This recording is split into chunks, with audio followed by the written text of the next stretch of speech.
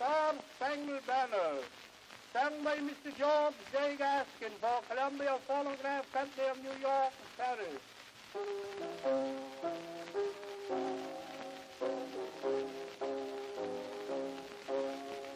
Oh, say, can you see by the dawn's early light what so proudly we hailed as the twilight's last gleaming?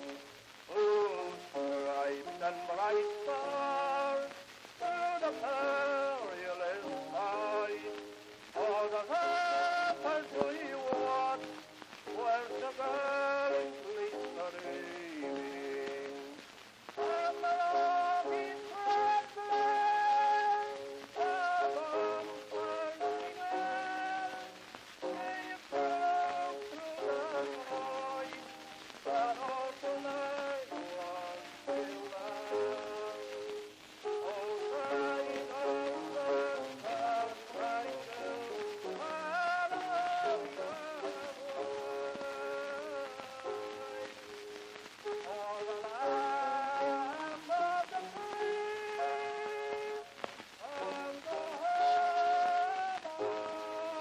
the brave.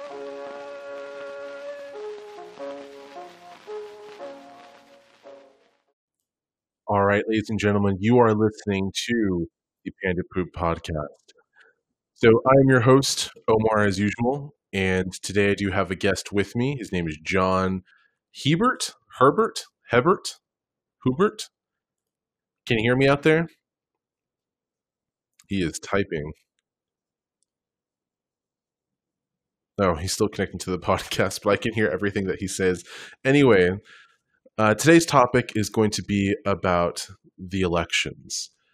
And we do have an election going on today. Actually, for the polls, a lot of them have closed around the United States, especially here in Texas. And right now, we have a really big election happening here because we are choosing both one of our state senators as well as a new governor for the state. And also, there's elections for every district. New representatives. It's a big moment for Democrats and for Republicans as well, and not so much for libertarians, unfortunately. Everyone has kind of a bone to pick in this fight, right? In this environment, in this what's the word I'm looking for? I don't know. How many of you actually out there have voted? Like, what have you done? Have you gone out and given money to the campaign? Have you knocked on doors? Have you gone worn the T-shirts? Have you been to the rallies? Like, what constitutes good behavior for political end, right? I want X person to be in office. I want X party to do X, Y, Z in our environment. What does that mean to be a good American? John, I think you're on right now. Welcome, John. Hey, having mic problems. I don't think. Hey, I can hear you just fine now. No, you sound great. Oh, okay. Excellent. How you doing, man? Pretty good. How about yourself? Doing well. I'm interested to see what the results are from this election, to see how the different primary colors that we have, how that's going to shift in our House as well as in our Senate, especially in the Texas House and Senate as well. I don't think there's going to be too much change in that regard. But in terms of the national level, there might be some big changes come along the way. But I do want to get your thoughts on this, right? I'm not going to necessarily say, what I stand for and where I want things to be. I really just want to talk about elections in general and really talk about what constitutes being a good American and what sort of things should Americans do whenever an election is coming up and they want a particular person to be in office or a particular party to be in office? And is that something that's even productive? So let's start from the beginning. Okay. Is voting a necessary thing that people should do in our country? It's the least of their involvement that they should be doing. Okay. So you say the least of their involvement. Can you elaborate more on that? You should at least vote. I mean, in my opinion, that's just, the very beginning. I mean, if you want actual change, if you want your representatives in Congress to actually represent your own thoughts or desires or, what you want to see happen in America, well, you have to participate in that process, which means to contact your representatives. That is how it's supposed to work. I mean, in my opinion, merely voting, every 2 years, either for Congress or the president, it's not very, doesn't get a lot of stuff done, in my opinion. But, what do you think? What's your take on voting and how? I agree with you. I think what you said was very interesting, that voting is the least that a person can do. And what's so interesting to me is that social media, all these different tech companies, all these different celebrities, the messaging is you have to go vote. Go vote. Voter turnout in our country is very low. It is very, very low. Yes. But the idea you're saying is it's a must. Like, this is the least that a person can do. And I just find that to be an encouraging thing to say. Yes. Because I absolutely do agree. It is the least that we can do, because voting once every 2 years or in every single election really just makes your voice heard that one time. Right. But it doesn't get you involved in the political process. It just gets you involved in the voting process. The political process or politics in general is just the idea of distribution of resources across a population, right? You have a government and you have a governed people, and the government's supposed to perform certain actions and provide certain services and certain level of protection for the people in which it governs. And there's a lot of extension to that, especially in our country. There's a lot of extension to what that government can do. And some people benefit from it, some people don't. It hurts some people while it helps others. But if people aren't speaking up about the things that they think are wrong or think that can be done better, then they're not really involved. Like, I'm going to go vote for this person because they're telling me during their campaign that they're going to make my life better. If they're not, then what happens? We're at a really exciting place in history, in that we can use technology to directly voice our opinions. Obviously, the social media and politics in the last, definitely in 2016, played a large part. Before that, it was used by the Obama campaign, but especially now. Well, here, the net neutrality social media campaign. That got people in a tizzy. It had a huge impact, on what happened with that. And that was because a lot of tech-savvy people who knew the issue and knew who to contact and how to organize, it made a big difference very quickly. Yeah, definitely. I find it's a very good point in that communication does spread, but especially when people are told. So people use the internet all of the time, and that was an issue that touched everybody. But I think at the same time, it touched so many people, but there was also a lot of misinformation about that particular topic. And it was the use of misinformation to sway a person one way or the other. And when it really boiled down to it, it wasn't like any of us could vote on net neutrality, yes or no. It was mostly, how do we communicate to our representatives to sway them to say yes or no to that particular legislation. And I think people, when they think about that, they're like, well, they're never going to listen to me. Well, I think that if people organize, and a big part of democracy is organization, Yes, right? absolutely. Getting people together under a similar flag, if you will, not to say, a national flag, but as in a flag of this is an idea that we represent, right? That we believe in. People in numbers can be very powerful, especially when, those large amount of people are supportive or against a particular stance that a politician may have. And not even, we're talking fractions of the population made a difference in net neutrality. I mean, it just takes an organized effort on a particular policy issue. We should be, in my opinion, we should be organizing and voicing our opinions on policies. You see what I mean? A particular issue like net neutrality, for one. I'm sure there were a few others, but an interest of mine is the ecology, right? I mean, obviously, well, to me, I think it makes a big difference. There's a lot of problems that we have with that. I think it's very easy to have people organized. I know that there are organizations now doing that.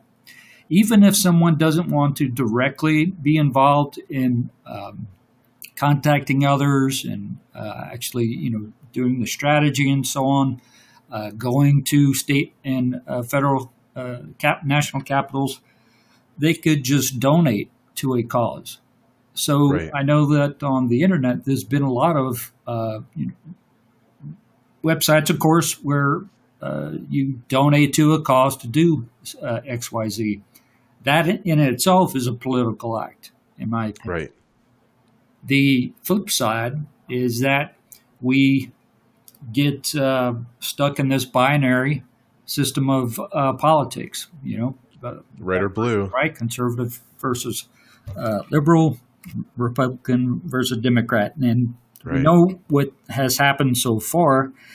It just becomes a race to get the most dollars, which buys the most ad time, which influences the most number of people. And I don't think that that's a productive direction, in my opinion. No, it seems counterintuitive to the way that people think and the way that people operate. I mean, yes, you can inform people by reaching out to them with mass media, but the ad space is so expensive. Like, what are you going to say? Like, what sort of messaging can you provide that will help people feel like they are informed citizens? And it's beneficial often that a person is not an informed citizen. Maybe you don't want these people to know everything that you stand for, or everything of whatever that is that you do stand for. What are the consequences of that? You don't want necessarily people to know all that information. And in doing so, having that uninformed populace, that ends up being a step towards the end of democracy, because democracy is powered by informed people. Now, there's a ton of information that's out there. Some of it's misinformation. Some of it is good, well-researched information. Websites like vote.org, for example, they will provide you, who is it that is on your ballot, and here's some information about that person. Going in and doing the research. A lot of people might say, like, well, I don't have time to do that. Like, that's too hard, right? I have my life, I have my job, I have my family, I have the other things that I'm taking care of. I do stuff at the Y, whatever it is. They're like, I don't have time to look at every single person that is running, and I don't have time to volunteer for whatever person that is, and that's okay. Like, well, at the very least. At least learn about who these people are. So whenever you do go to vote, you know exactly who, like, oh, I want to vote for this person because this type of policy will directly benefit me and my family, right? Or, I'm going to vote for this judge because this judge has this type of record and they follow this type of ethics. And I believe in people who have integrity, and I want to support more integrity in politics, whatever that might look like, right? But at least be informed about what is going on, because as you said earlier, voting is the least thing that you can do to be a good American, and knowing about who you're voting for is a step in the right direction.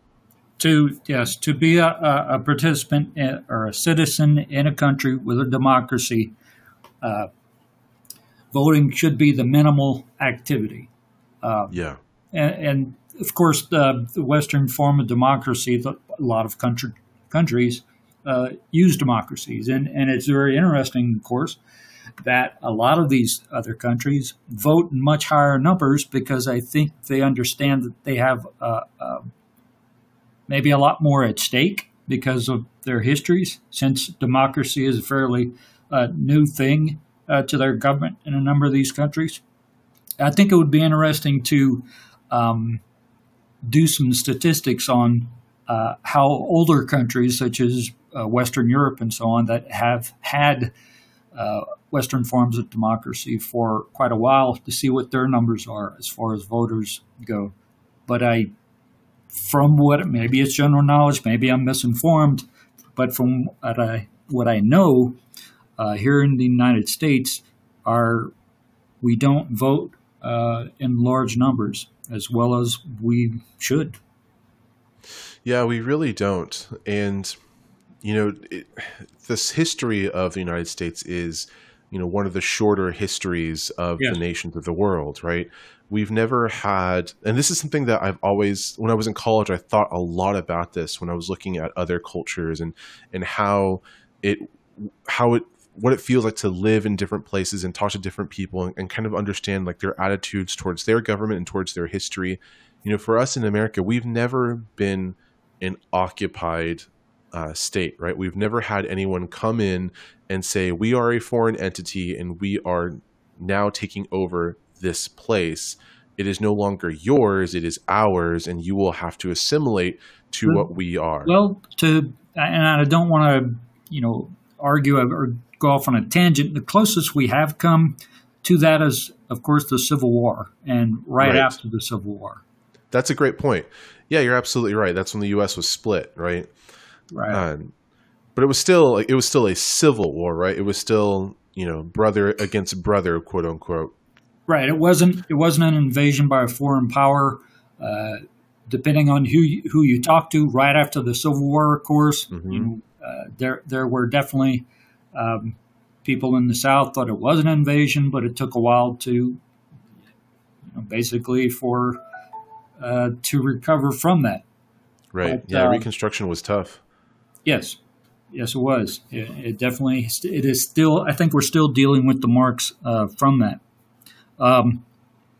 But yes, the good guys won, in my opinion, and I'm from Louisiana. I will say that with certainty. In any case, you said earlier that we're a young country. Actually, the democracy more or less began as a system of government with the United States. Is that true? As my understanding of the Constitution, I'm saying this because of my understanding of the Constitution. And other countries followed suit in their revolutions, mm-hmm. Such as the French Revolution. Right.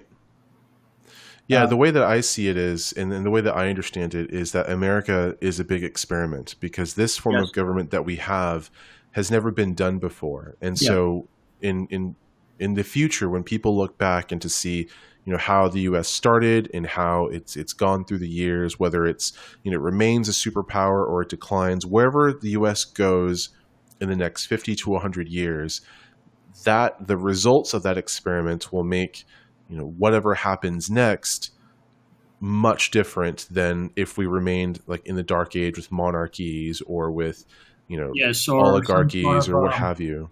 Some sort of oligarchy where, the very largest power brokers influence public opinion to the point where we really don't have democracy any longer. Yeah, and people can argue that, we might have some symptoms of that right now, but I think that's just the nature of the fact that it's so easy to reach people now. Push notifications are all over the place. But I do want to take a step back. The point that I was trying to make earlier, because you were saying that other countries that do have a democracy, they have higher voter turnouts, and the memory of what things were like before, and now that they have skin in the game, if you will. They have input into how things are going to be done, as opposed to they're just kind of existing, waiting for someone else to tell them like it's going to be happening in that day.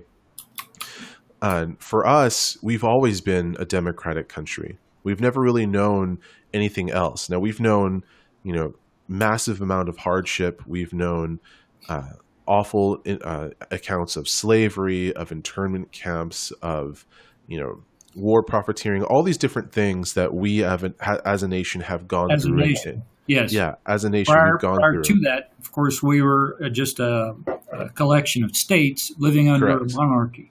Correct. Yeah, absolutely right. And I think I'm talking counterpoint. Oh, that's fine. That's fine. I appreciate that. What I'm trying to get is that because we don't have any sort of memory as a nation of a different type of system that wasn't based on our Constitution. I mean, we've amended the Constitution over the years, but it's not like we've radically changed the way that we vote for people and the way that the system that we have, the House and the Senate and what have you. A lot of that stuff was established in the 18th century. So for us, we just don't know what it's like anywhere else and anywhere in any other way. And we, as a people, I would say, are complacent with the idea that we are exceptional somehow. Complacent. That's the word I was thinking of as you were describing, as you were talking. Yep. Agreed. And I think that complacency is dangerous, because that could be easily taken advantage of by anybody who has a particular special interest, right? I think it is being taken advantage of in a lot of different places on a local level. Politics is always local. Right. Politics is always local. I 100% agree with that. Actually, a government teacher taught me that in college. He basically, almost at the beginning of every lesson, he reminded us that all politics is local. Like, sure, voting for the president, that's a big deal. But what's going to affect you on a day-to-day is who your representative is in your state government, your city government, even in your homeowners association. If you can vote for those people, you want to vote for people who are going to work for the best interest of the whole. And I think that a big thing that kind of gets under my nerves, and this is me kind of expressing my viewpoint, is that we forget that we are a nation of a diverse people. Yes. And whenever we make voting decisions, it always ends up being, well, how is this going to be beneficial for me and my family, as opposed to how is this going to be beneficial for us as a nation, as a community, as a city, as a neighborhood, whatever that might look like. Like, what are our collective goals? What are we working towards as a people in this country? If we're all just trying to live here and live our lives and live in our bubbles and not have these pleasant collisions that we're supposed to have with each other, then what are we working towards? Has there ever been a time in history, in the history of our nation, where that same complacency has come about? I'm trying to think it possibly in times of America, of a nationalism, say prior to World War I and World War II, where America didn't want to be part of it. Yeah, I remember in World War I, we did have the policy of neutrality, I think it was. Yes. They didn't want to be a part of World War I until we finally got pulled into it. Same thing with World War II as well. But prior to that, man, I know there were instances where, I mean, even like the onset of socialism, like people like Upton Sinclair with The Jungle, during the 1920s and the 10s, people were at post-industrial revolution or during the industrial revolution. It's the idea that, how can we shift the economy? How can we shift the government to a way that is either going to benefit many people, only benefit Americans? Do we shut off, our borders? Like, where does it all fit in? But it's specific, instances of nationalism in our country. I mean, I can point to today and say, we are having a strong onset. Even our president called himself a nationalist, but I don't think he meant to call himself a nationalist, meaning that I think he was just using the word as in hey, I love America type thing. and not in the sense of the way that academics might look at nationalism, because our president isn't an academic. He's not someone who uses like the meaning of words the way that other people will understand those meaning of words. He calls everyone a nice guy. Like, he's a great guy. He's also a great guy. Everyone's a great guy as long as you're on his good side. I think, we could just go on and on about Trump, but I think he loves to poke fingers and eyes, because that's how he continues to stay in the news. And that's how he always ran his business. I know I've heard commentary by various people in New York that Trump wanted to stay in the news, stay contemporary, and he would say outrageous things or do outrageous things to make sure that he was seen. I think that's what he did there as well. He knew that the word nationalist would rankle some people. It's a trigger word.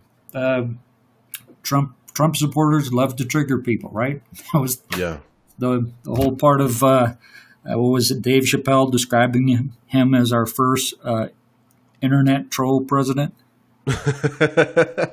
Yeah, and it's funny. I have a coworker that he's Republican. He tends to vote red. Today he kept like saying crappy things about Beto O'Rourke, and it was trying to get under my skin. And I know him. He's a good person. He's volunteer firefighter, and he works very hard. And I believe in his abilities, and he has a good head on his shoulders. So this is not like a me, character bashing or anything like that. Sure. But it's just funny to me that like consistently doing that is okay, right? Like it's funny to make fun of someone that you are against. And even though he might have been doing it ironically, he's like, ugh, Beto, that guy's so full of BS and blah, blah, blah. It's like, it's not really talking about the issues. It's just taking a person and making them to a caricature and then removing their humanity and their politics and everything else and just simply saying, I don't like this person because they are not the person that I want to vote for. Then it just becomes like, all right, go Spurs go, and we don't want the Lakers to win. Right. I mean, it just ends up being just a simpleton competition and not something that actually is going to be the person who's going to be leading us in the Senate, right? Or one of the two people in the Senate. So I just, in the sense, like you were saying, like, it's the troll in chief, if you will, that our first troll, internet troll president. We do have to be fair and say that can exist on both the Republican and Democrats. I agree. Yes. And don't forget the libertarians. Yeah. When I saw that there was a libertarian on the ballot, I was like, whoa, where did this guy come from? I've never heard of this person before. It would be interesting for you to have a libertarian on your podcast to get their take on it. Actually, I agree. I would love to see. I would love to hear that and hear their thoughts on things. There's actually, I think, a Democratic Socialist group here in town. If you want, is there really? Yeah. I'm on their Facebook, so just take a look. Do a search on Democratic Socialists of America. There's a branch here in town. That's cool. I'll have to check that out sometime. But speaking of checking stuff out, we'll probably have to check out right now. Sure. And I just want to keep these podcasts short, kind of an experimental feature. But thank you, John, for being a part of this and then joining me on this call. I did not realize you had these podcasts until, what was it, today? So I will definitely continue to listen, and it was definitely fun. Yeah, this was fun. I really appreciate your thoughts and you sharing your insight. Sure thing. All right. You're a fan. John. I got you. I'm a new fan, Omar. You can also be a fan of yourself since you are on this podcast as well. All right, cool. Thank you for being here, and thank you all for listening to the Panda Poop Podcast. Y'all have a good night, and happy Election Day. Yes, happy election.